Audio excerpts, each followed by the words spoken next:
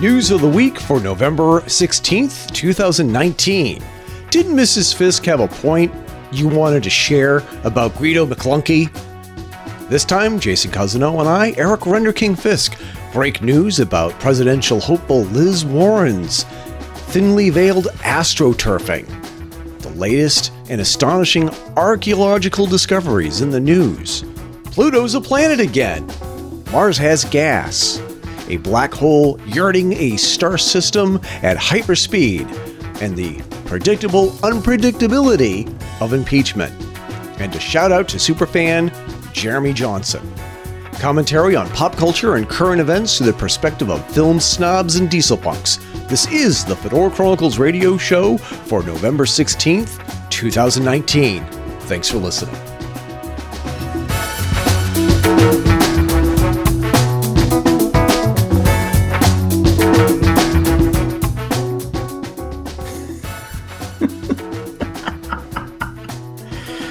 McClunky. Because there's two reasons why I named this episode the way I've named it. First and foremost, we were recording last week's podcast, and I said, Carol has a great point about all of this. And then and then we got to talking, and I completely, totally forgot about the point that I wanted to share with the listeners that Carol made about one of the controversies that we've been talking about as far as the entire cosplay community. And the point that she wanted to make is that how is this putting money in your pocket? How is this helping you? How is this controversy and getting upset over something somebody else did on the internet helping you to raise positive awareness about your product and what you're doing? How is it helping you? I mean, it's a valid question. Yeah. And then she asked, have you ever noticed how quiet and angry I get when you embroil yourself in these controversies? How is this getting the dishes done or the laundry folded? I'm not sure. So we got to be careful with our priorities. Mm-hmm. So that's the point that she wanted to make. It was a rhetorical question in the guise of, if you don't change the subject, I'm going to kick your ass, kind of thing. Yep. So let's see, where else are we going here? Where else are we going here with this? I'm also adjusting our levels right now. So, by the way, and also, Jay was kind enough to buy for us, me, and you, the listeners, an external audio recorder for the podcast. So we actually have a better quality of audio. And Jay, I can't thank you enough, Jay. No worries, man. Happy to do it. Santa's gonna put something special underneath your stocking this year, or underneath a tree for you. I don't know. So, we had a whole bunch of hot topics that Jay and I. And by the way, we're also recording late because the other thing that I wanted to talk about on this week's podcast, I want to talk about the concept of work and how your life is made harder by people who just coast. Well, yeah. The reason why your life at home or at work is harder than it needs to be is because, and this is not an observation about any one place in particular. This is a universally known fact that everybody's life is made harder because of the slacker at work. And because somebody didn't do their job, you have to pick up the slack. You have to work that much harder to make up the difference. You're working your butt off. You're either working a little extra longer or harder to make up for the work somebody else isn't doing. And meanwhile, that has effects on other people down the road. That affects people in ways you can't imagine.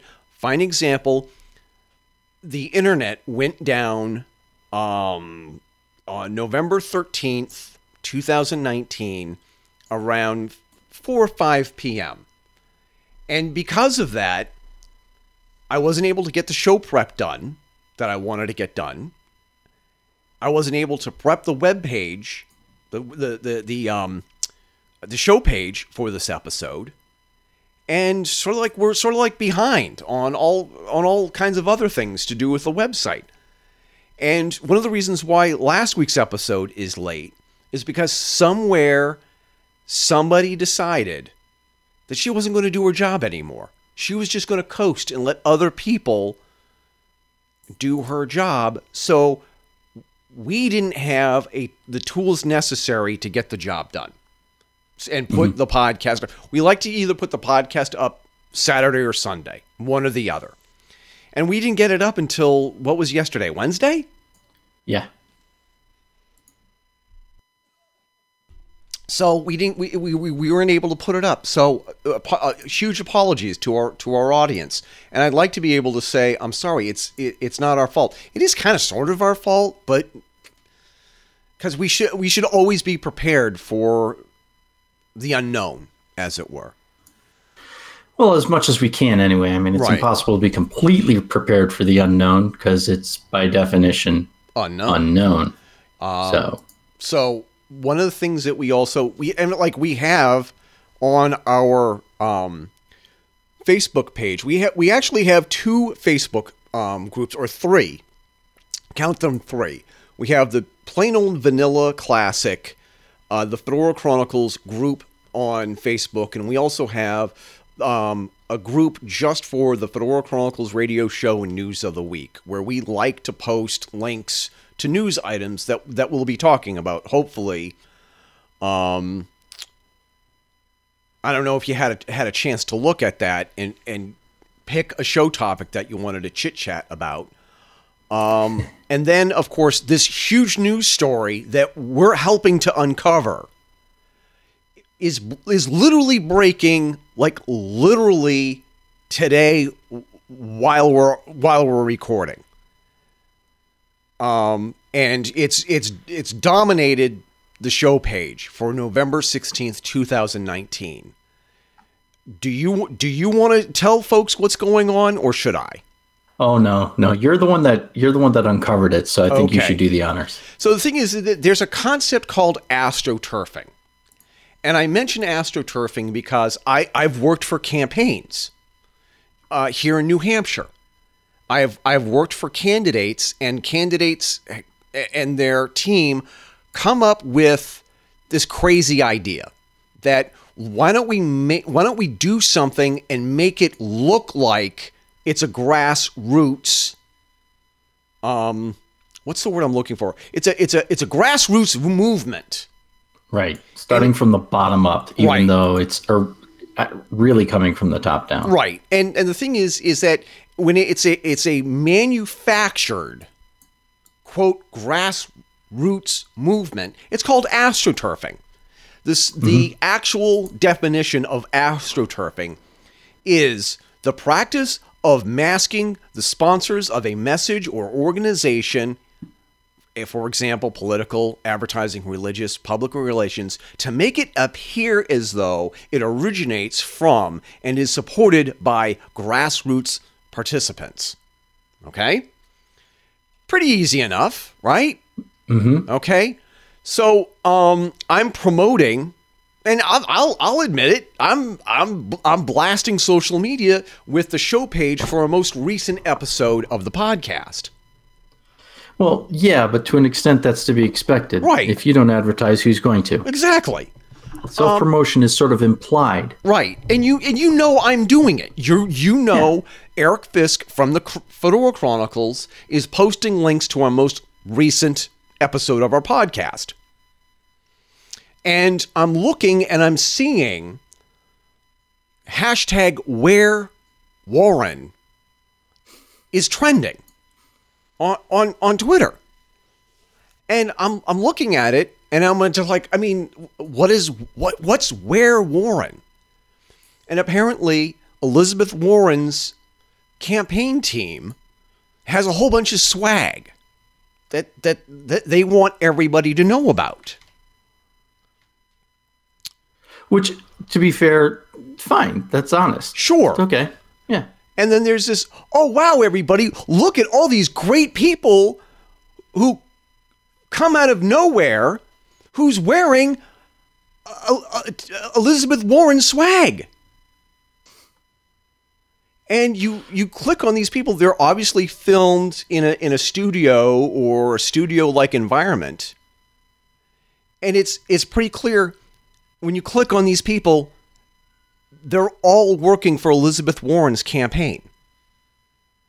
And I've posted screen captures of these people who are wearing Warren, and they're showing their Warren pride.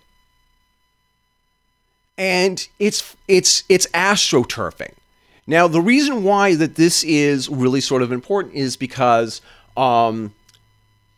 Twitter is cracking down on paid political announcements. Supposed to be. They're supposed to be. They have a whole bunch of new guidelines, as it were, saying that there's some things that they just simply will not tolerate. They will not tolerate people who are using the Twitter platform to spam for any political movement or candidate. What they're trying to do is that they're trying to prove, Jack Dorsey at Twitter is trying to prove that they are cracking down on the illegal campaigning that occurred during the 2016 election. And it looks to people like myself that they're trying to skirt around this. They're trying to dance around the rules. And I'm going to tell you, this is going to backfire against Elizabeth Warren. Because Elizabeth Warren is already behind the eight ball. She's already took a couple of unpopular stances, and she was caught lying on an application form for a job at Harvard, saying that she was part Native American. And she was caught lying about being fired. Although, well, hold on, because people who support her don't think that she was lying. They think that when she did the DNA test and it came out that she had 1/10/24 Native American, that was vindication for her, that she was actually telling the truth and she did have Native American ancestry in her. So, gotta be aware of that. Right. Even if we don't necessarily agree with it, some people do think that that's vindication for her. So, I think that she's already in trouble. I think that people already have a negative view on Elizabeth Warren. And I don't think that this astroturfing is really going to help her. And a lot of people are sort of wondering, well, isn't that just like savvy marketing? It's savvy marketing until you hide the fact that these are actually your campaign staffers. And it wasn't hard for me to figure out that these are her campaign staffers. And when you say not hard to figure out, you mean you just clicked on their name on Twitter and it showed you. Right. So it's not I think the one thing that also sort of cracked me up is that when you at Team Warren, and right there on the top it says, "Welcome to our grassroots movement."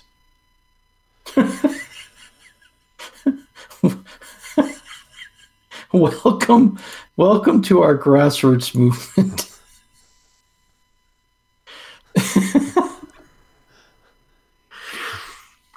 Yeah, the official grassroots movement. If you're paying millions of dollars to get people involved, it's not a grassroots movement anymore. No, and it really isn't.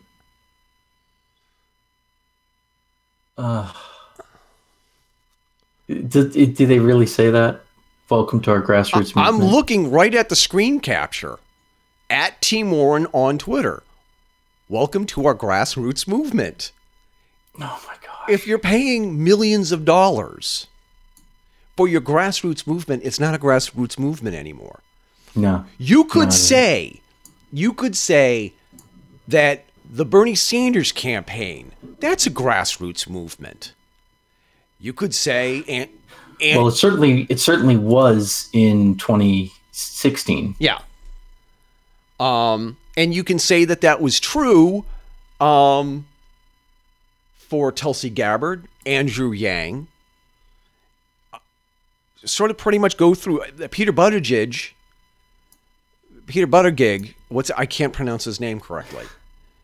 You could say that that's a grassroots movement, I guess, because I think it's more what Tulsi Gabbard is doing and what Bernie Sanders did almost 4 years ago, or literally 4 years ago. Those were grassroots movements. Like Bernie Sanders just ran for president and he wasn't expecting the giant surge in popularity because he spoke the truth. He wasn't well rehearsed, and I'm not saying I'm a Bernie bro, but you understand why people were excited about Bernie Sanders.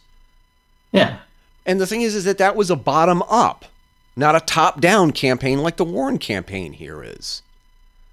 And you can feel that at the time too. You could tell that this was not something the Democrat Party itself wanted.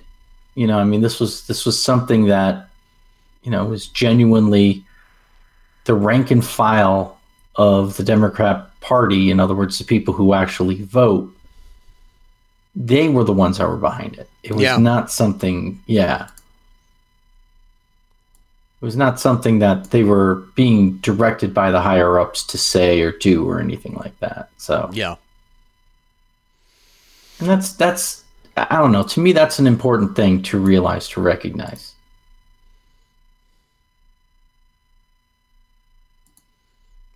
So I don't know what to say about Elizabeth Warren other than the fact that I don't think that she's helping herself. I think that what she's done actually helps the opposition more, because somebody on the other side can point and say, see, they have to pay to get their supporters. She can't just get people like to naturally follow her, and she has to lie about this being a grassroots movement. And then there's what the Republicans will say. Oh, I kind of thought that was implied. Well, no, but her other Democrats can say that. So when it comes to like the Republicans, it's going to be even worse. Let's be honest. It's politics. Politics are ugly. Yeah, I mean, the thing is that people will eat their own within their own party. Oh, yeah, big time. So moving on from this and checking out the news that we posted on our Metaphysical Connection group, which is where we kind of keep more of our more supernatural. This was a huge week, Jay, for archaeology news.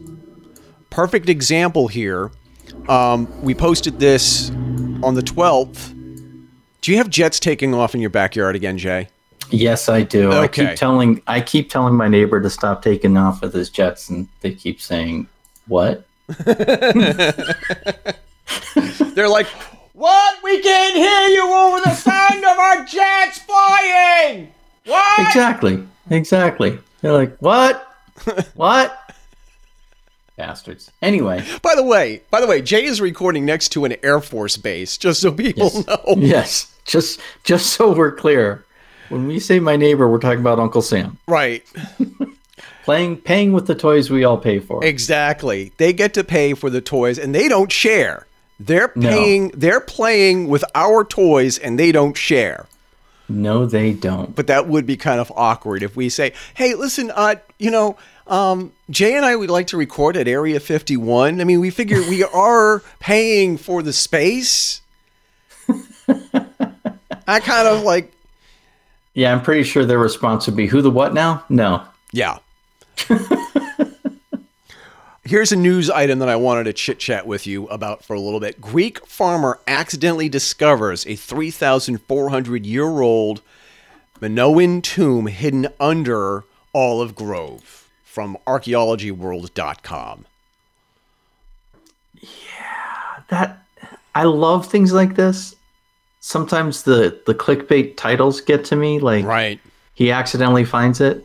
So he's like, you kind of are left with the impression just from that headline that dude bro was like walking around in this olive garden grove, and then all of a sudden like tripped and fell over a rock. Was like, dude, look, a 4,300-year-old fucking jar or some shit, man. It's really not how that works. No, not at all. But apparently it was accidental. He was just doing what farmers do, and he just. Now, there's a part of me that wonders, like, so he's a farmer, so he's probably like, planting seeds and weeding, and I don't know what the hell they do. But, he's out there with his, like, of course, I'm picturing American farmers with their huge fucking combines and shit. He's out there, plowing his field, and all of a sudden he hits something. Damn thing is $100,000 piece of equipment. A stupid rock goes down, finds it. Was there a moment when he thought, shit, like, now I got to report this. They're going to come here. They're going to dig up my fucking farm, blah, blah, blah. Do you think that happens? Do you think that there's that moment where they're like, if I just move it? Well, it's a tomb, Jay. You can't just move a tomb. Well, yeah, but I mean, a tomb. I'm assuming he like hit like, I don't know, like some sort of headstone or like the entrance to the tomb or something like that is what he hit and found and discovered it was a big hole. There's a part of him that probably was like, I could just put it back. Right. They'll find it eventually. Let one of my grandchildren worry about it. I kind of have this picture inside my head of this guy digging, and he falls through the roof and drops 8 feet, and he's covered in dirt and filth, and he's surrounded by all this ancient trinkets and treasure. And he's thinking, first, I'm rich, I'm loaded. And then the next thing he's thinking, how the hell am I going to get out of here? Yeah. Right? Dude, bro, fell like 20 feet getting in there, and now he's looking up at the sun going, oh, shit. Yep. But meanwhile, there were 2 other stories here. You shared one that I thought was construction workers in Massachusetts uncover ancient village. And then earlier that day, drone discovers ancient Florida village that predates Columbus. And all of these bring me back to a thesis that Phil Coppens had in his book, Ancient Civilization Enigma. Whereas the picture or the view that academia has of the distant past is obviously incomplete, and human civilizations were far more sophisticated than we originally give them credit for. Which I think there's a lot to that.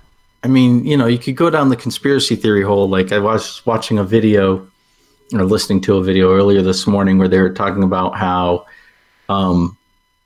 like the giants, there's a bunch of people out there that actually believe there were literal giants, like as in humanoid beings that stood in excess of 10 feet tall that regularly walked the earth. And they were capable of moving these giant stones that you see on the monolithic sites and all that kind of stuff. So, yeah, all right, maybe. No, probably not. No. You know what? I don't think they were that kind of thing, but there's certainly, I think, there's a gap in our history. Right. It's like you look at Göbekli Tepe, And this is a site that has been positively dated every single way they know how, going back over 10,000 years when mankind was supposedly just hunter-gatherer society. And yet they took time out of, rooting around in the dirt looking for roots that they could eat to build this temple, use it for 200 years, and then fill that shit in. Right. Like 8,000 years before, or no, it's like 6,000 years before they built the Great Pyramids. They're like, we're done with this worshiping thing. I know we built it on this huge hill. It took us 30 fucking years with, stone tools and wood and all that kind of stuff. But you know what? I'm done with these gods. Why don't we fill this shit in? I think, because the thing is that I think it's more than just a couple of years. I think we're talking about like 30 generations that it took to build somewhere like Göbekli Tepe. Yeah, but still, they only used it for like 300 years. So if they used it for 300 years or so, which is what science is telling us, right? Then it took them longer to build it, and then after less than that amount of time, they were like, we're done. Yep. Fill this shit in. So clearly there's a gap missing in our perception of history. Sure. There really is. Anyone who looks at the Sphinx can look at it and say, especially if you have any artistic bending at all in your mind, you look at that and say, well, I don't know who carved that shit, but that head is way out of proportion for that body. It really is. So when someone says, it's possible that was something else that the Egyptians then carved into a human head. Right. Anyone who has that artistic mind goes, yeah, I could see that. You could actually see that. Yeah. And make the argument of, well, yeah. Right. And then especially in the United States, really all of the Americas, seems to have been at least in the United States, the Congress and Smithsonian had a vested interest in not allowing any thought that the Native Americans were anything other than, half-naked savages running around the woods. Yeah. To propagate, because otherwise, then manifest destiny meant they were invading a sovereign land, which they were, but then it was more palatable. They're just savages and they're not using it properly. That's more palatable to people, even if it isn't really a valid reason. But still, they went in and they took sovereign land. So anything that indicated that they may have had a city, like at Cahokia, I think that's the name of it. I'm kind of drawing a blank. That kind of stuff they would actively bury. So construction workers in Massachusetts finding an ancient village. Now, the town that this article takes place in and that they're talking about is actually Northampton, which is in Western Massachusetts. And it's a town that's not far from where I grew up. It is the home of there's like 5 colleges in the town. It's a very kind of bohemian sort of atmosphere. At least it was 30 years ago last time I was there. It's a cool little town. So them uncovering that town's going to go nuts and love it. Yeah. You know what I mean? It's not like if it took place in downtown Boston where you'd have people like honking their horn. Come on, I'm trying to get to work here. Can't you just fill that shit in? Hey, come on, Harley, come on, park your car. Let's get started here. Exactly. Let's just move these old bones here. Get them out of the way. My boss is going to be pissed off at me. Come on. Hey, Carlotta, can you believe this crap? I got to go for a beer and a piss, and they're digging in the dirt here. Like, what the hell? Come on, park your car. Let's get started. What are you, retarded? Exactly.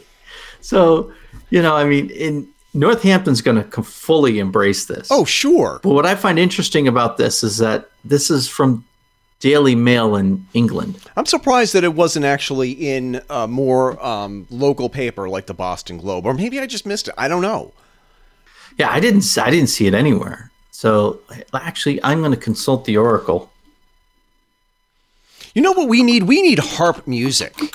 When every time we say we're going to consult the Oracle of... Yeah, something like a variation on the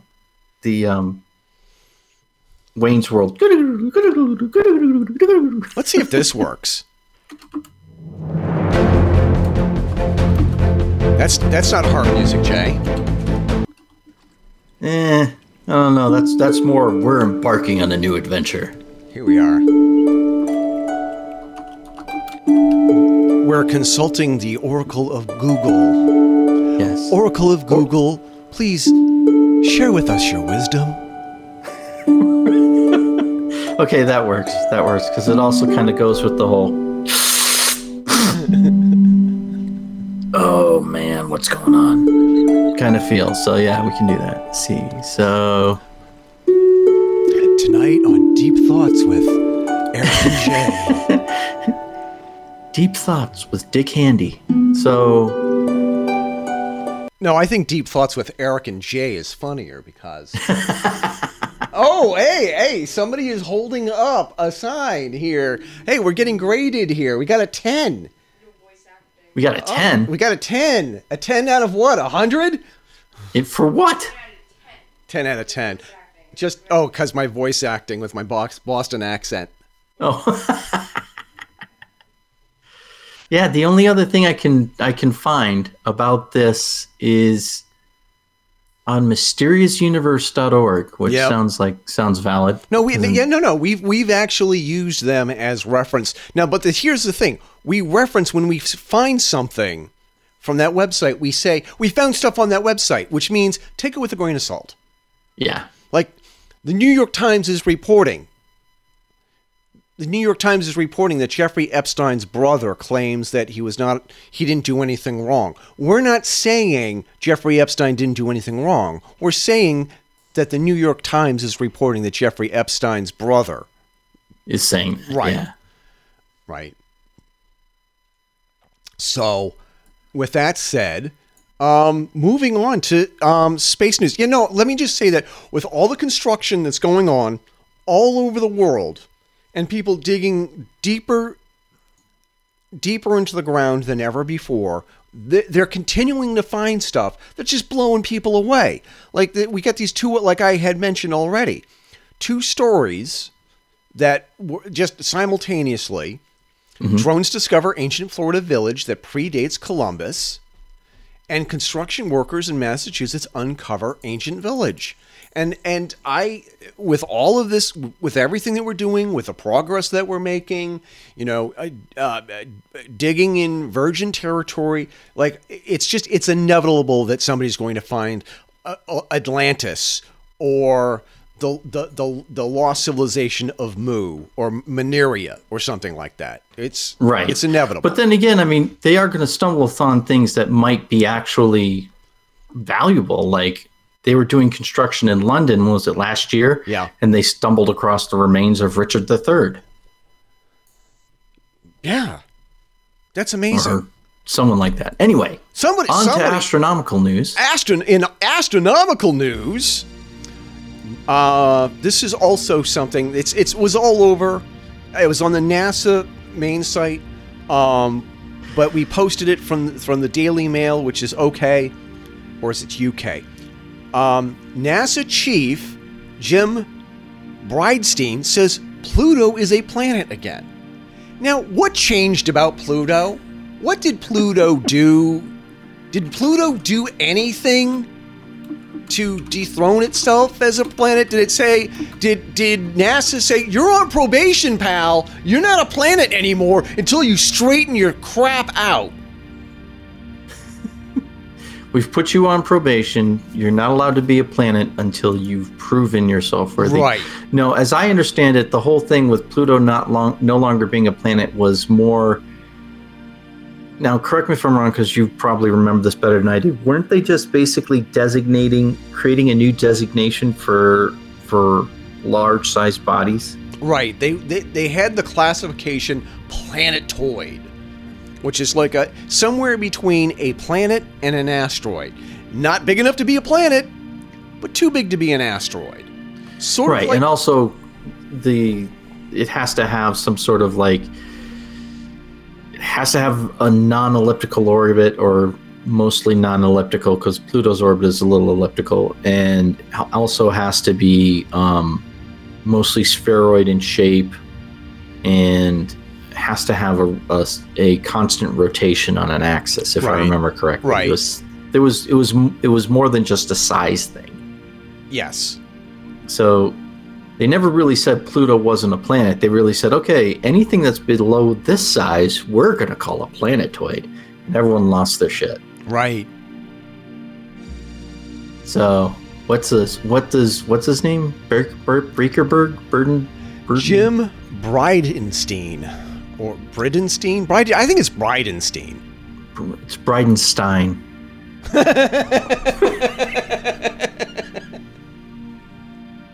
A little callback to our Mel Brooks conversation from last episode. Of course. Yeah. Pluto is a planet. Do you think that the planet Pluto really gives a crap, like how we qualify it? Well, the big heart on Pluto does. Are you saying there's a hard-on for Pluto? Heart. There's a heart. Heart. Get your mind out of the gutter. Well, then again, you're talking to me, so. I had to get that joke out before you did. Somewhere Carol's just going to slap her head and be like, ugh. I married into this. The sad thing is that sometimes she can be just as warped with her sense of humor. Yeah, but she doesn't like everyone else knowing that. No, she doesn't. Oh, man. So anyway, Pluto didn't do anything to lose its status as a planet. And Pluto didn't do anything to get its status back. It's all us. We did this. Well, it's also our understanding of Pluto has grown too. Sure. Because we now know that it has an atmosphere, and it has multiple layers to the atmosphere, just like ours does. Right. There are organic compounds on Pluto. It has actual weather, and it has moons.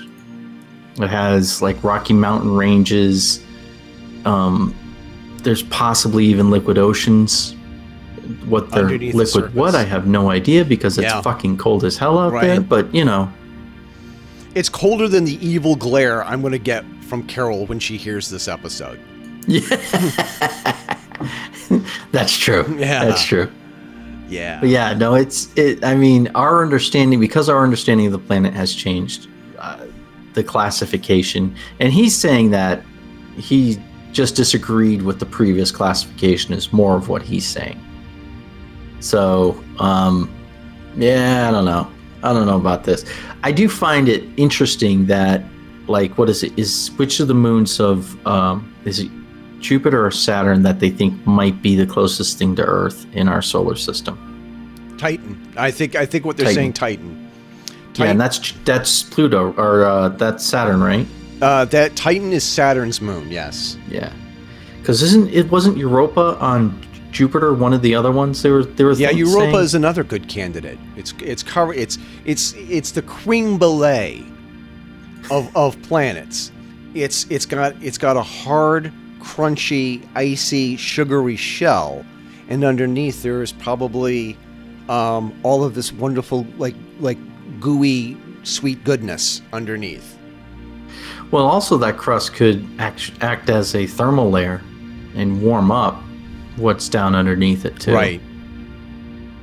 Yep. Much like we have polar ice caps, not polar ice plugs. So. Yep. Speaking of that, we also had another thing. I think you posted this last week, but the Kepler Space Telescope discovered an Earth-like planet circling a nearby star within the Goldilocks zone of our galaxy. And this is from physicsastronomy.com. Yeah. Kepler 186f is around 500 light years from Earth in the Cygnus constellation. All I can think about here is that when was this Yeah, this story was originally published in October 4th, 2019. The story is a month old, and what I don't understand is that how come this didn't make a bigger headline? What else was going on October 14th? I don't remember. It was like what? Jeffrey Epstein, right? Exactly. So, yeah. Well, Kepler 186f has made news before. It was discovered back in April 17th, 2014. But for whatever reason, it suddenly made a lot of it's made a lot of headlines because they've done some more math. They did more math, much like what they did with Jupiter. They've done more math and they've made this announcement. So, yeah, it's. I mean, correct me if I'm wrong, but finding organic matter basically means we've found life, extraterrestrial life, right? Yeah. Yep. That's an enthusiastic. Yep. I mean, the thing is that also you got to keep in mind that we are biased because we're looking at the web page from physicsastronomy.com. And the thing is, they did an artist rendition, and it looks Earth-like. And it only looks Earth-like because that's how the artist rendered it. Right. We don't know if there's actual water on it. We don't know any of that. We're just saying that's what they're saying. But I think that it was just like, and we've had this conversation before, Jay. What would it look like? How would it change the world if we actually discovered another Earth that was reasonably close by? Well, it depends. If a Republican is recently elected president, all the Democrats will be saying we should be moving there.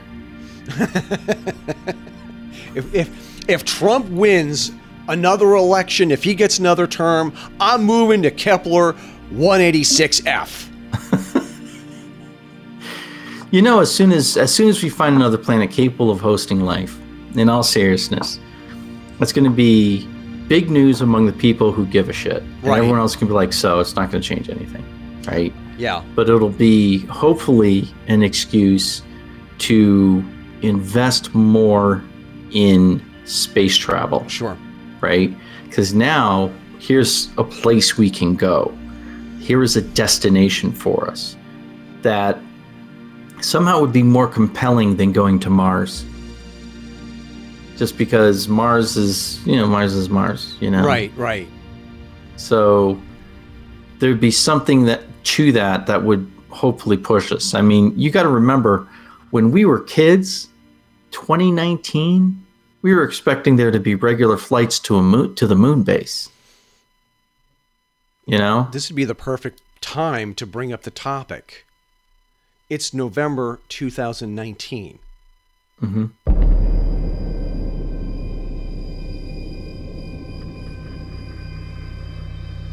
It's November 2019, Jay. Yes, it is. All right. Yeah. I know. The replicants aren't in any danger, man. We're all good. Jay and I are making an obvious reference to Blade Runner.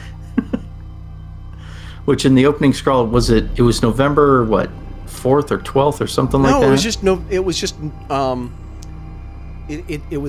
just November 2019. No specific date. And I'd like to point out, much like the Jetsons, they promised us flying cars that we do not have. Right. But the Jetsons was sort of like some kind of vague point in time in the future. Blade Runner laid down the cards, put the cards on the table, and said, But I mean, this is not unlike Back to the Future, where. Correct.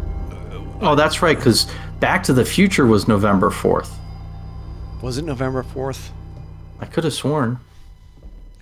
Let's see. Man. Hold on a second. Now, cue the music. We're checking the Oracle again. Oracle of Google, when did Back to the Future Part 3 take place?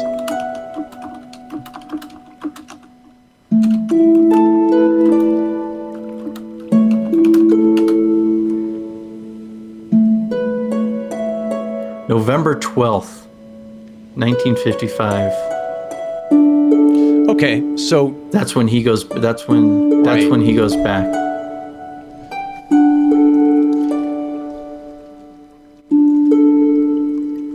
So there we go. Yeah.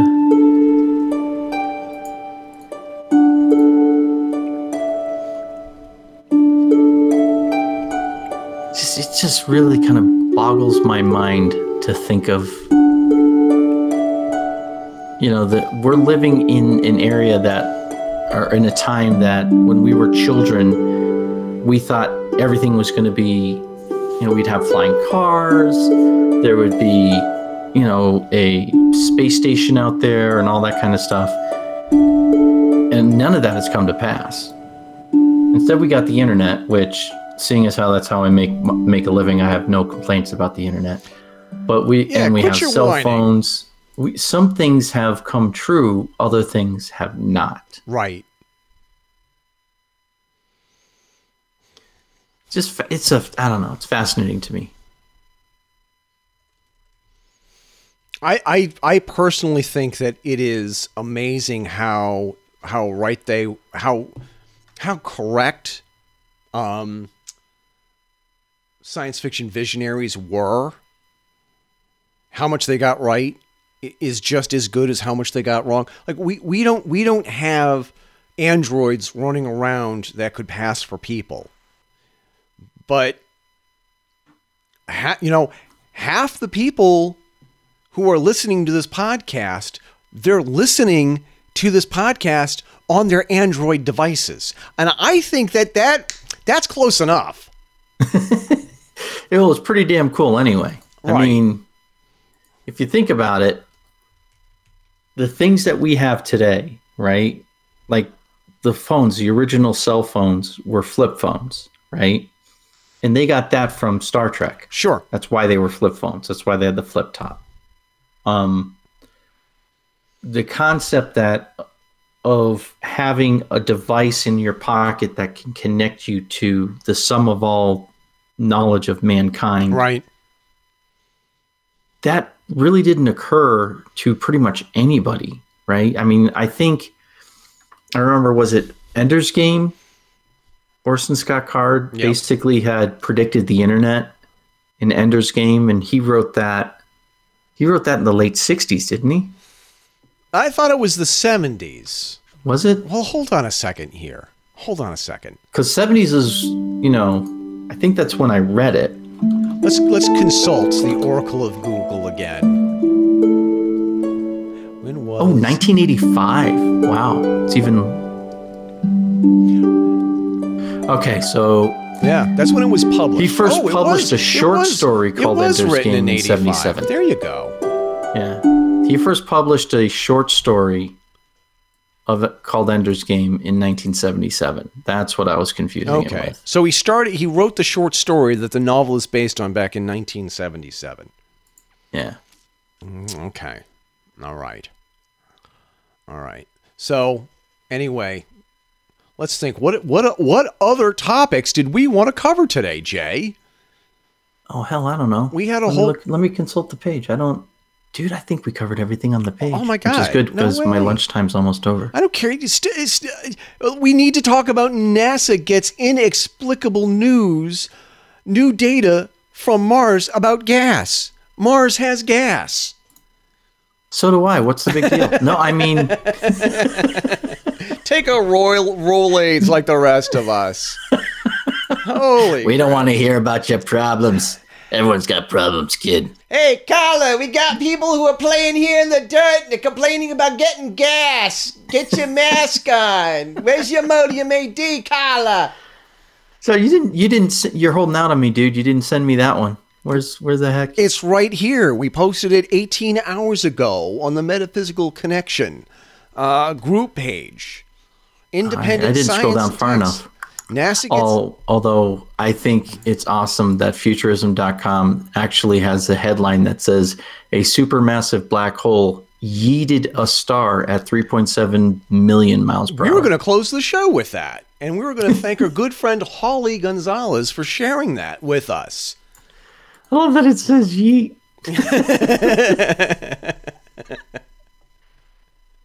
Which is funny because my kids use the word yeet all the time. Like, Dad, could you yeet these dishes to the dishwasher? Dad, can you... No, that's Alan. Can you yeet this? Yeet is supposed to be throwing. Right. It's supposed to be throwing. So, like, they have billboards, you know, the Department of Transportation can send messages when you're driving up the highway. One of the messages like a month ago was, hey teens, wearing seatbelts is totes yeet, yo. I'm like, maybe you should talk to someone who has teenagers in their life before they post shit like that. Oh my god. Oh yeah. All right. I love that. I also wanted one last thing I wanted to do here. I wanted to just sort of get this. It's not that I wanted to get this out of the way here, but the thing is that one of the things that we wanted to do at the end of every show is we wanted to read listener comments. Okay, yeah. And I'm scrolling like a fiend here looking for this. This specific episode of the Fedora Chronicles radio show, News of the Week, is dedicated to superfan Jeremy Johnson, who had posted on Facebook that our podcast is quickly becoming his new favorite podcast. And thank you. That is awesome. All I want to know is that what do we have to do to become your favorite podcast? And what would you like to hear? What would you like us to do? What can we do to just get over the top that's not illegal or immoral, or if it is, we don't want to get caught? But no, I gotta thank Jeremy Johnson. We can't get better unless people advise us. Well, give us your suggestions. But the idea that somebody like Jeremy Johnson took 15 seconds to write that, I'm not kidding. That meant everything to me. Yeah, that is awesome. That is awesome. And so, I want to jam him off something special. I do. I gotta ask him, which would he rather have? Would he rather have a t-shirt or a coffee mug? And just, Yeah. So there's a couple of other things. I also wanted to ask you, I wanted to end the show talking about. I wanted to talk to you about Disney Plus and the new Star Wars content and McClunky. Okay, so first of all, have you seen the first episode of The Mandalorian? I was actually waiting to talk to you about it. Okay, and I wanted to ask. Okay, it's only $12 a month. Mm-hmm. Okay, but the thing is isn't that just encouraging other studios, other networks to have their own streaming service? Well, let me ask you this, right? Right. Wouldn't it be great if, I remember when we were in high school or even as young adults, people would say, I'm paying $50 or $100 a month for cable and there's nothing on. 600 channels and there's nothing on. Right. Well, now I can spend, $10 on Netflix. I can spend $15 on Disney. I can spend, $10 on DC Universe. And I'm watching things that I'm basically picking and choosing my own content. Sure. So that won't be a lament anymore, really. That won't be something people are going to complain about anymore, which I think is a good thing. Because if we're paying money and we're getting content we like, how is that a bad thing? If I'm willing to spend the money for my entertainment, then I should be able to choose, at least have some say in what I'm watching and when I'm watching it. And that's something that I think is fucking fantastic. No, that's important. And it's up to each individual person whether that $12 a month is worth it. You know, I mean, for me, it's basically it's what Disney movies, Disney cartoons, and then some Star Wars shit. Well, right. I own all the Star Wars movies. Right. I own all the Disney movies I care to watch. I need new Star Wars content to make it worth my while. Exactly, and that's where the Mandalorian comes in. And I think they mentioned they were thinking of another Star Wars show that they were going to create too. I thought that they were going to do Kenobi. Kenobi, that's right. What it was. Yeah. Yeah. And I've seen the first episode of The Mandalorian. Yep. It's fantastic. All right. It is fantastic. I mean, it is the kind of content. I remember you and I talking, it was just after the prequel trilogy had ended. And, we were talking about how, it's great, the Star Wars saga with the Skywalkers and all that. That's wonderful. But kind of like to see more of the Han Solo type characters. What's going on in that part of the universe, that underworld part of the universe. Right. And that's exactly what this explores. That's what this whole thing is about. I watched a Star Wars thing for like 45 minutes, 50 minutes, however long it was, and didn't see a single lightsaber. And I enjoyed the hell out of it. Yeah. I mean, that was one thing.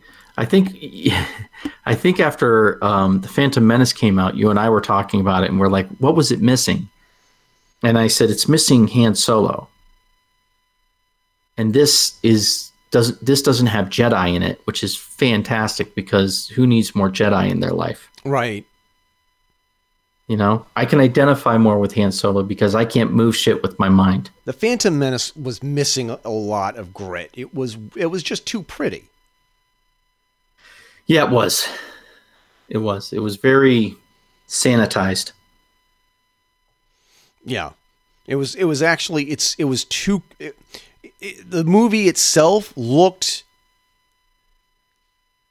it looked beautiful, but it was too clean. It was too pristine, and it was missing a lot of stuff. I could really have used more grit like that appears to be in The Mandalorian. Right, and it's like the dirt and grime that you see like in Rogue One, that you saw in Rogue One. It's got a lot more of that. Right. It's got a lot more of that kind of seedy underbelly. Remember that scene in the beginning when what the hell's his name? The guy that flies the ship. The hell's his name? In Rogue One, the spy guy. Yeah. The guy who does Candelarian or something, whatever the hell his name is. Anyway, let's check the Oracle of Google just one more time.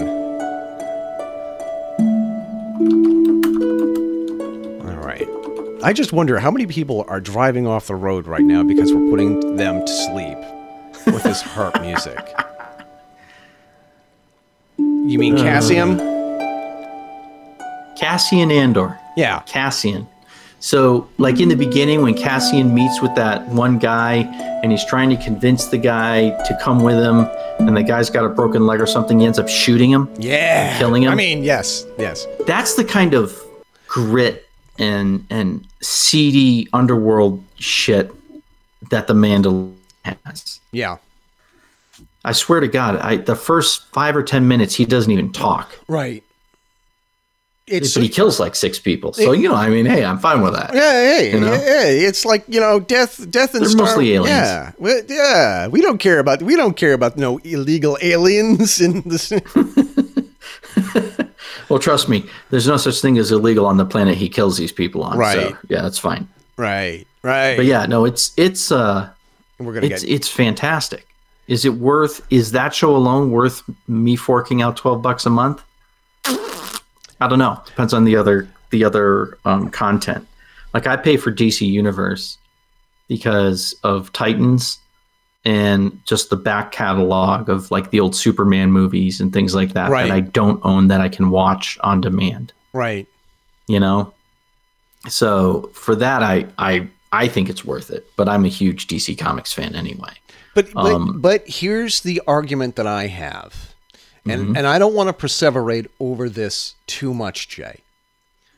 At what point do we have too many streaming services where it starts to get a little ridiculous? When people stop paying for them. Because NBC is promising that it's going to have its own streaming service called the Peacock. And yeah, that's fine. I have no interest in it. Right. What does NBC have that would cause me to want to pay to access something that they've been giving me for free for the past? Well, what if they have their own space saga that, hold on a second. Space saga. What if that, because apparently on the NBC streaming service network, they're going to have another Battlestar Galactica spinoff.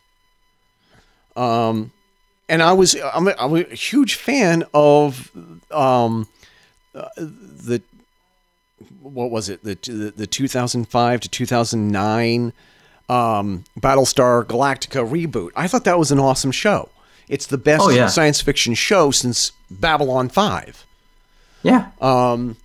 But am I a big enough Battlestar Galactica fan to spend another $12 a month just for Battlestar? Well, that's the question, isn't it? And it's going to cost you. No, I mean, it's literally going to cost you. Well, it is. But the real question is that, is it worth it? Is it worth it for enough people to justify the corporate expense? Is really what it boils down to. Because if the companies aren't making enough money on it, it's going to go away. Plain and simple. You know, I find it kind of cute that the networks are trying to do shit, but the networks don't really produce anything anymore. You know what I mean? Back in the day, like in the days where you had Barney Miller and stuff like that on television, the networks were footing the bill for that. Right. With advertisers. Nowadays, they really kind of don't, as I understand things. And I may be completely wrong on this, but my understanding is that what we largely consider network television, like NBC, ABC, CBS, and Fox, not Fox News, Fox, right, the network. Yeah. They don't really produce the shows anymore.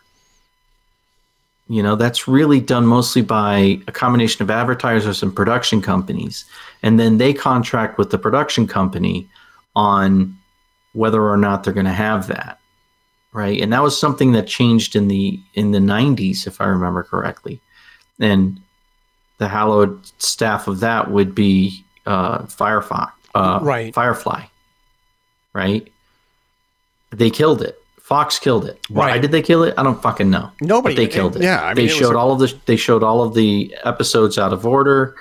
They did not give it a chance. They put it at the worst fucking time slot they possibly could. They purposely and to be honest, killed that show. I don't think it was a fantastic show, but I don't think a second or third season would have helped it much. Yeah. In part, it's a classic because it was canceled too soon. You know, it didn't live long enough to see itself become the villain, Right. if you will. You know, Battlestar Galactica, the reboot one, seemed to do fine, and it was on for like what, 6 seasons, 7 seasons? I think it was 5 seasons. Yeah, 5. So that seems to be good, you know. But with the networks, with the production companies being able to stream their own content, that's going to render the networks invalid. And you get a much more immediate response now between the viewership and the production company if they are streaming their own content. And I wish more of them would. Yeah. Really. I think that would be fucking fantastic, because then I can pick and choose what content I want to watch. You know? You've got a bunch of like news things that want you just like, I use a browser that blocks ads, and there are some news websites that I go to that can tell I'm using an ad blocker, and they're like, hey, advertising is how we pay for our site. We want you to subscribe, or we're not going to show you any content. Okay. That's perfectly fine. That's an acceptable thing for them to say. That doesn't mean I'm going to use their website, but it's an acceptable thing because they got to pay the bills. They've got things they got to do, and they need to make money somehow. That's fine. That doesn't mean I'm going to necessarily say, oh, okay, yeah, here, I'll throw you some money. But if I can do that with my entertainment, one thing that Netflix spoiled me with is not having any advertising. Yeah. Which is fantastic. It really is. Because it doesn't pull you out of watching the show, seeing the story unfold. It doesn't pull you out of that. So I say, yeah, go for it. More of them should. I wish there was less networks and more production companies. Yeah. That way they see that immediate reaction. Right. Because I think corporate America, a lot of the larger corporations especially, are to complain about sanitizing and taking it even further. They want to make sure it's palatable for everybody. Right. Whereas a production company is going to be more along the lines of, I don't give a shit if everybody watches it as long as enough people watch it. Right. That'd be fine with me. I personally think that all of this is a great idea but I think that something's going to break. And I think that we're past the saturation because we have a budget.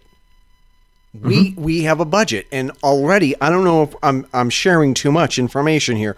I'll know shortly after this airs, when Carol explains to me, no, you shared too much. We have Amazon Prime, Netflix,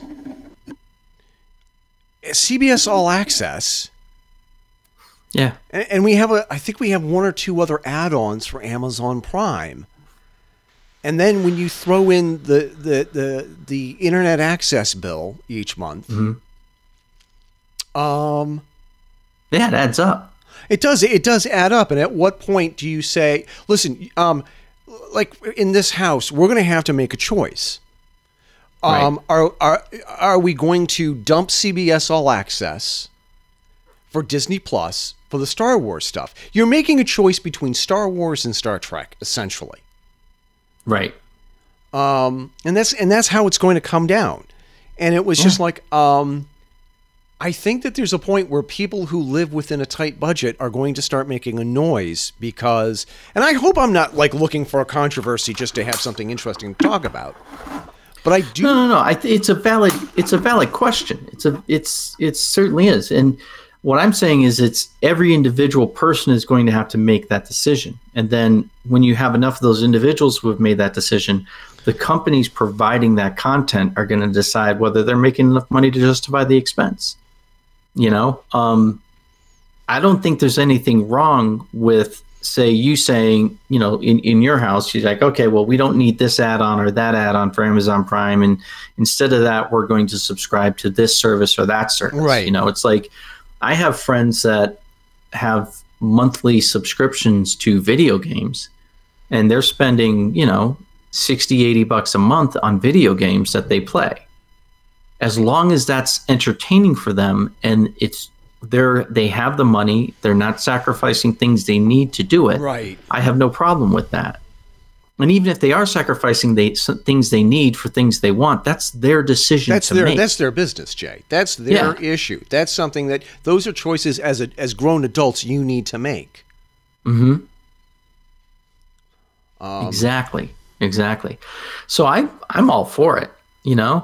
There are people that are going to bitch, well, how much time do you have in a day? How much time do you spend watching television? I watch maybe 8 hours of, whether it's television or movies, I watch about 8 hours a week.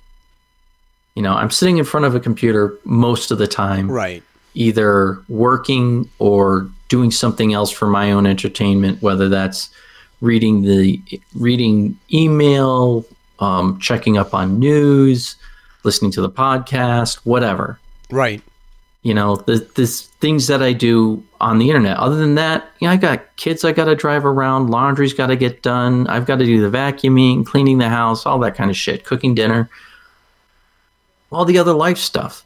Yeah. You know, and I'm a musician. If I don't practice my instrument, I'm not going to get any better at it, you know? So there's that time too. And we all have to prioritize the time we have in our lives. Right. So yeah, to me, it's a lot better the more choices we have. Some people freak out over having a lot of choices. That's fine. You can freak out over a lot of choices if you want. Yeah. But the truth of the matter is, the more choices you have, the more customized your experience with life can be. And you can ignore the news entirely if you don't want to be bothered by it. You can just watch the things you know you're going to like if you want. There's nothing wrong with that. No, I mean, there isn't. I think it's going to be interesting to see how people are going to prioritize. And there's going to come, and I'm telling you right now, there's going to come a time within the next maybe year or two when we're going to start seeing some of these streaming services like disappear. It's like if... I know Netflix is struggling right now. Amazon Prime, Hulu. Amazon Prime isn't having as many problems, but I know Hulu. I read somewhere that Hulu and Netflix are both having issues, although for different reasons. Yeah. So yeah, I know the world's going to change. We can kind of expect that, but even Netflix is in its own way a form of a network.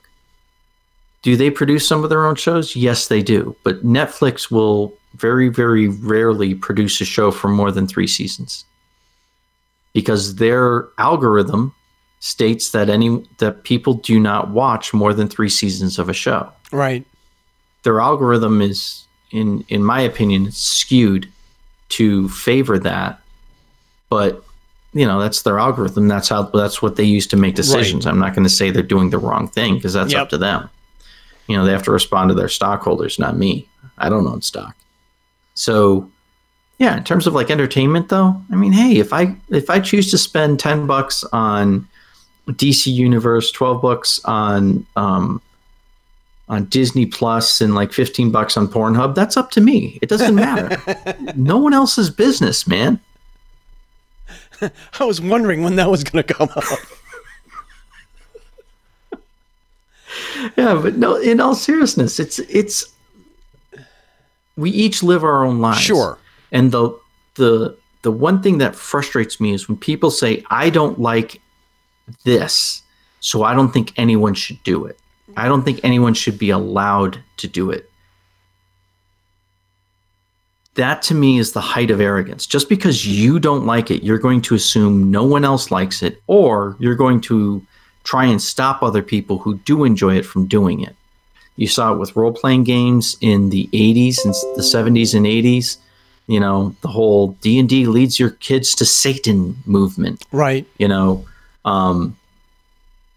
there's, you know, constant crusade against pornography, whether or not there's a lot of studies on how it affects people. Right. You know, it's up to each individual person. Go in with your eyes open. You know, is pornography healthy for you? Probably not, but neither smoking, but a lot of people still do that. Hell, neither's driving on the highway, but a lot of people do that. Right. Well, you got to go to where you got to go. I mean, and that's exactly it. We're all going to make our own decisions on is the enjoyment worth the risk. By the way, the background noise that you hear, all of that is people are responding to a post that I made that I'm going to try and bookend this episode. And I think we're already over time here. A lot of people are responding to what I've pointed out about Elizabeth Warren's astroturfing. Yes. And a lot of people are sort of like saying, whoa, hey, wait a minute. No, this is not cool. This is not cool. Yeah. Whereas you're manufacturing a grassroots effort. And I wanted to just take 2 minutes to say this about the Trump impeachment. And God help me if we go off on a long tangent about this. A lot of people are going online and they're writing these long articles about what the impeachment investigation means to the Republicans, what it means to Trump, what it means for the country in long term. And one of the things that I think is amazing, and I use amazing in air quotes, you have no idea how this is going to backfire. You have no idea how this is going to affect the quote future unquote of the country. Yeah, no one does. Nobody knows. Nobody knows if Trump's going to be let out in handcuffs. Nobody knows if he's going to go to prison for this. Nobody knows if he's going to get away with it scot-free. Nobody knows if this is going to embolden Trump supporters. But what I will say, the only thing that you can accurately predict, if you are intellectually honest, is that this is going to drive an even harder wedge between people here in the United States. And I've seen articles saying that the impeachment is a mistake for the Democrats. I've seen articles that say that the Republicans are going to pay a long-term price for the impeachment. I've seen articles saying that it's not going to matter. I've seen articles saying that this is great for third-party candidates. The truth is we don't know. So everyone's putting out their opinions on what they think or hope is going to happen as a result of this. Right. The truth is we don't know. Right. I personally would like to see a lot more than just the parenthetical R&D at the table. I would like to see more parties involved. You know, it's a two-party system is essentially and effectively what we have. Right. Because even if you vote someone in who's, say, Green Party or an independent, when they caucus at Congress, they're caucusing as a Democrat or as a Republican. Yeah. They're getting money from the Republican or Democrat party. And they can't take from both coffers. They can only take from one. Right. So your Green Party candidate is actually Democrat light, with a greater focus on the environment. Your independent candidate is actually Republican light with more focus on whatever their pet fucking project is, right? If we could break that mold, that I think would be good for the country. Do I see that happening? Not really. No. I think that what I see are more people doubling down on the party lines. Yeah, but I also see there's a lot of people that are sick of the infighting. So even if, like, the one article I said that the one article that I read that said that this is a bad idea for the Democrats, they pointed out a number of poll questions where basically the midstream voters, you got the 30% or 25%, whatever it is on each side, the hardline D, hardline R, that are never going to change. It doesn't matter what the parties do. They're going to continue voting that way. Right. They'll change their opinions if necessary to conform to what their party's doing. But you've got that 30% or 80, 60% that's in the middle, right? That are looking at both the parties and they're like, I want someone who's actually going to reach out across the aisle, who's not going to just bitch about what the other side says. When their party's doing the same thing, they find an excuse. You know what I mean? There's a lot of people in that middle who I think are going to reward the candidates that are reaching across the aisle, that are willing to reach across the aisle. What form that takes, I don't know. No one knows. No, but I think that the only thing that you can predict is that this process is going to throw out a whole bunch of unpredictability. Oh yeah. And if and the thing is that if Trump does get impeached and he gets removed from office, and Mike Pence moves into the Oval Office, I think people are going to lose their mind when they find out that who and what Mike Pence really is. Well, they're going to lose their minds when they find out that, you know, Trump was not really a conservative. Trump was a fiscal capitalist and social narcissist. You know, he doesn't have a true political thought process. He really doesn't. It's whatever makes him look good and whatever makes him money. What is he going to say? What is he going to say today that's going to get him elected tomorrow? Is really honestly, the less he talks, I think the better his chances are. I do. I think that this is. I think that both sides are really treading into some really dangerous territory. Oh, they are. I agree. I really do. I think people are going to really sort of have a hard time explaining when everything goes south. Are people going to riot in the streets? We don't know. Oh, I doubt it. Well, why should they riot in the streets when they have Disney Plus to watch now? Well, there's that, but there's also, I mean, I was reading on Quora, and this one person responded, and they said the one thing you have to remember, because they were talking about something that was going on in the 70s or 80s, and they said the one thing you have to remember is there was no internet. So if it was on CBS, NBC, and ABC, everyone literally was talking about it because that was it. Yeah. ABC, NBC, and CBS, they had radio affiliates. They controlled all of the media except the print media. So if it was on those news programs, that was what people were talking about because they didn't know anything else was going on. They had no way of knowing anything else was going on. So I think we may see a lot of people tuning out of the political process, mostly because they're sick and tired of it. It's a headache. Why should I keep up with it? It's just a pain in the ass, and the people that are worth it aren't going to be able to get in anyway. Look what they're doing with, and again, I disagree with, I read through Tulsi's site, and I disagree with almost everything. Sure. But it's worth voting for her because she's saying she wants to reach across the aisle, and that permeates her entire website. When I looked at Bernie's site, there was nothing about, it was all about forcing the Republicans to do this, forcing the Republicans to do that. Same thing with Elizabeth Warren. Joe Biden, I didn't bother looking at his site because, but they're all about forcing the Republicans. I will force the Republicans. I will make them. You can't make them do shit. Just because you're president of the United States, look how much Trump is making you do shit. Right. Then he's not making you do anything. Right. Except maybe, burst a blood vessel every time he posts something on Twitter. We're gonna close this topic by me saying this.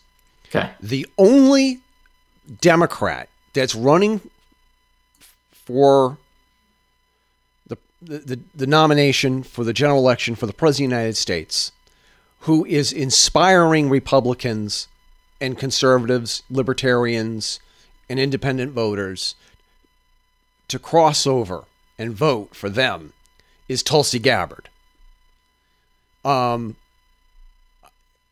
Tulsi Gabbard is the only one who seems to have broader appeal. That's just the way I see it. And when I go through and I look at the negative posts that people are posting on people like Elizabeth Warren's Twitter page, people are not crossing the aisle for Elizabeth Warren the way that they are for Tulsi Gabbard. Right. Okay. And Tulsi Gabbard had and she's not doing anything to encourage that either. No, she's just being normal. She's going on podcasts and saying, you know what? I wonder if we can get Tulsi on this podcast. Anyway, that's a different thing. The thing is that Tulsi is the only one that I see that's inspiring both people from both parties, right, to vote for her. She's pulling people away from Trump, and she's also pulling in Democrats as well. So right, she has. If the Democrats are more concerned with a Democrat president, Tulsi's probably their person, and they'll get the kudos of having the first woman president. That's fine. But I think that if she were to get the nomination, she would actually win. And I think she could, as president, reach across the aisle and we could actually see real mending of the political parties in this country instead of further division. which is something that hasn't happened in my lifetime. No. I mean, when Nixon left office in shame, that really started causing a huge rift. I think that we're still feeling the effects of Watergate to this day. We are, but I don't think whereas you can draw a direct line between it, I don't think it's as conscious a manipulation. I think it's more still reactionary, but it's like an inherited reaction. Yeah. So. One last thing. Yep. Is George Lucas done screwing with the original Star Wars movie? No. Okay. No. McCluskey. Or is it McClunky?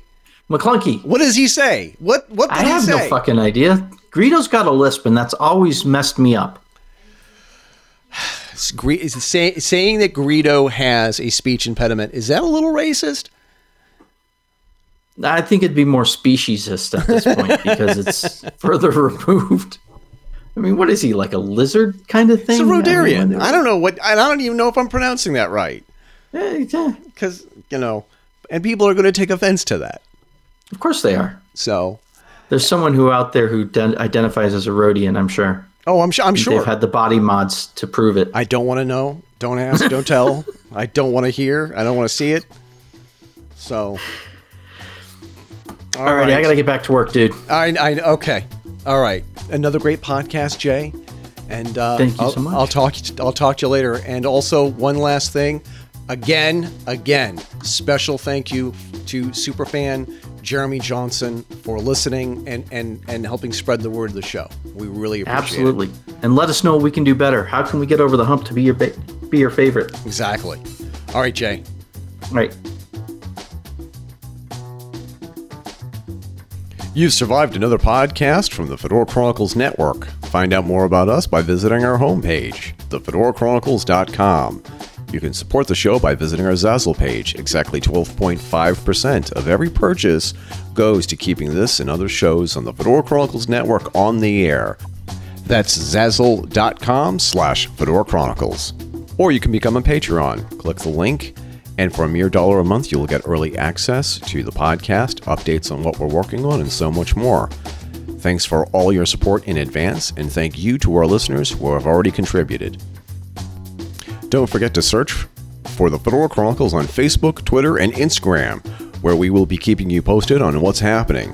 Be sure to join the Fedora Chronicles Radio Show Facebook group, facebook.com/groups/Fedora Chronicles News.